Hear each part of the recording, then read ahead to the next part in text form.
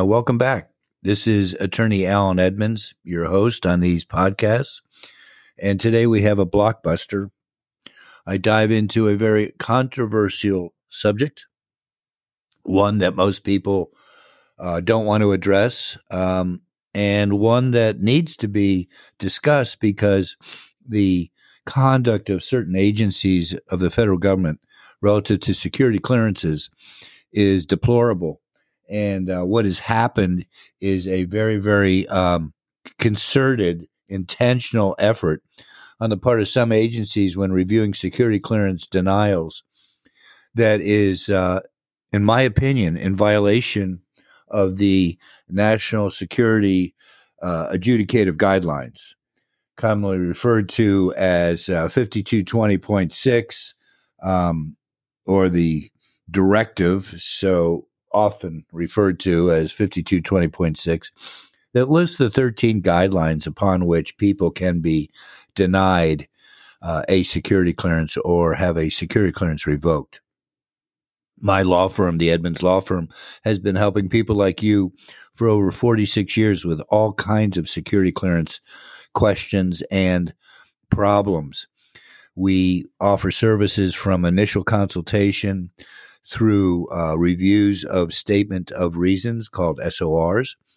We also help clients with supplemental information requests, SIRs, as well as the formal response to SOR, hearings, appeals, whatever is involved in a security clearance that affects your job and your clearance. Any actions such as notice of proposed actions from your agency to you, we come alongside our clients nationally and help them. And we've been doing this for a long time. We're very aggressive lawyers, and we're happy to help you.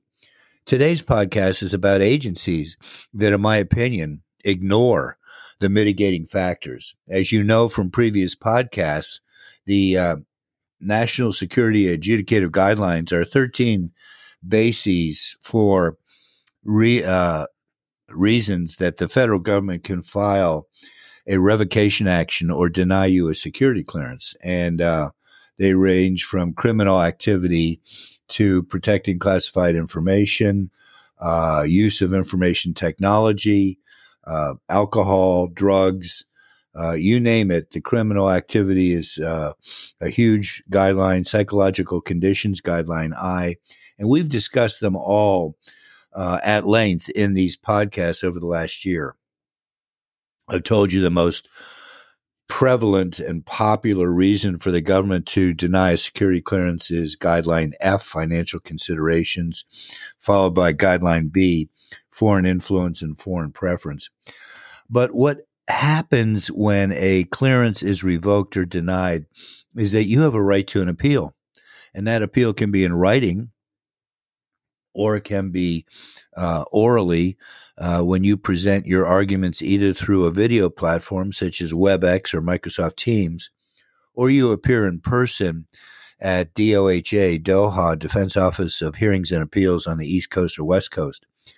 They really aren't encouraging personal appearances, that is, Doha is not, in other states and other major cities.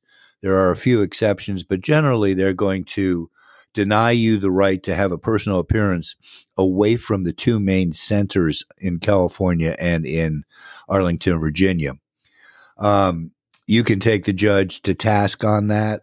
That would be a discussion for another podcast. But today I want to talk about the agencies that ignore the mitigating factors in the adjudicative guidelines that are required for these agencies to consider when they are sitting in a review hearing setting, when a person has said, I want to appeal the lower decision to deny my clearance and I want to do it in a hearing, either on Microsoft Teams or WebEx. I want to appear at a hearing or I want to appear in person. The trier of fact, which can be a judge if it's at Doha, or it can be a panel if it's at certain agencies such as NGA or NRO or DIA, just to name a few of the worst offenders, in my opinion. There are agencies that will allow you to appear. They will allow you to present their case. And then when it's done, you'll receive a decision within 2 to 4 weeks. If it's the CIA or FBI, it's going to be months.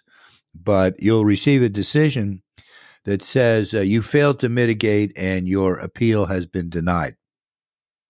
No matter what you present at some of these agencies, the most notorious is DIA, Defense Intelligence Agency, and NRO.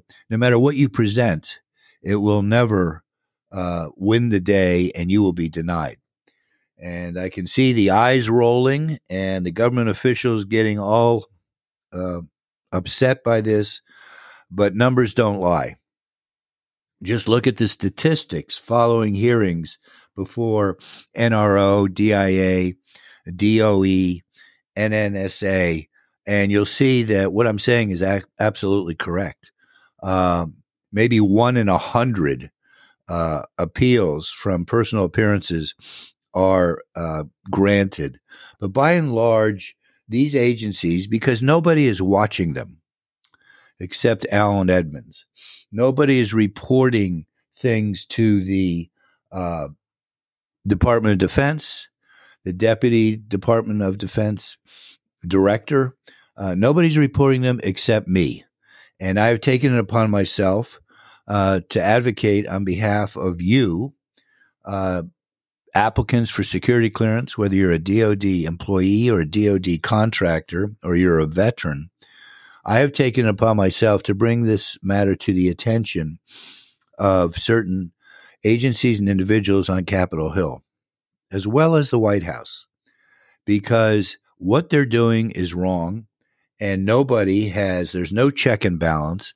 These agencies are acting with total autonomy and nobody, except perhaps an Inspector General review or the Department of Justice, and my law firm will involve both of those entities to correct this behavior that is highly prejudicial, improper, and denies applicants the benefit of the adjudicative guidelines.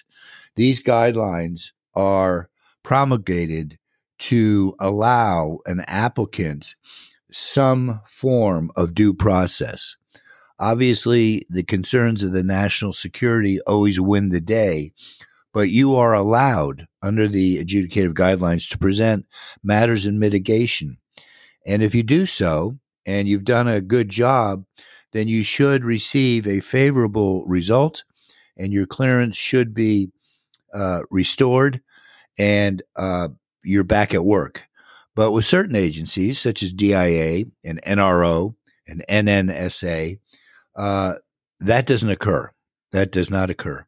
And the deliberations are in private. You're never aware of them. And you don't know what evidence they're looking at. I have uncovered some outrageous behavior. I'm not going to name the agency, where one panel member was calling up people before a hearing privately and pretending to be a administrative judge and asking them for information. Other times we've had panel members sitting on favorable information that was not provided initially to the applicant appellant. And many times you people go into these hearings yourself. You totally trust the individuals that are sitting across the table from you, but you don't realize you haven't been given all the information that they have. Some of it is exculpatory.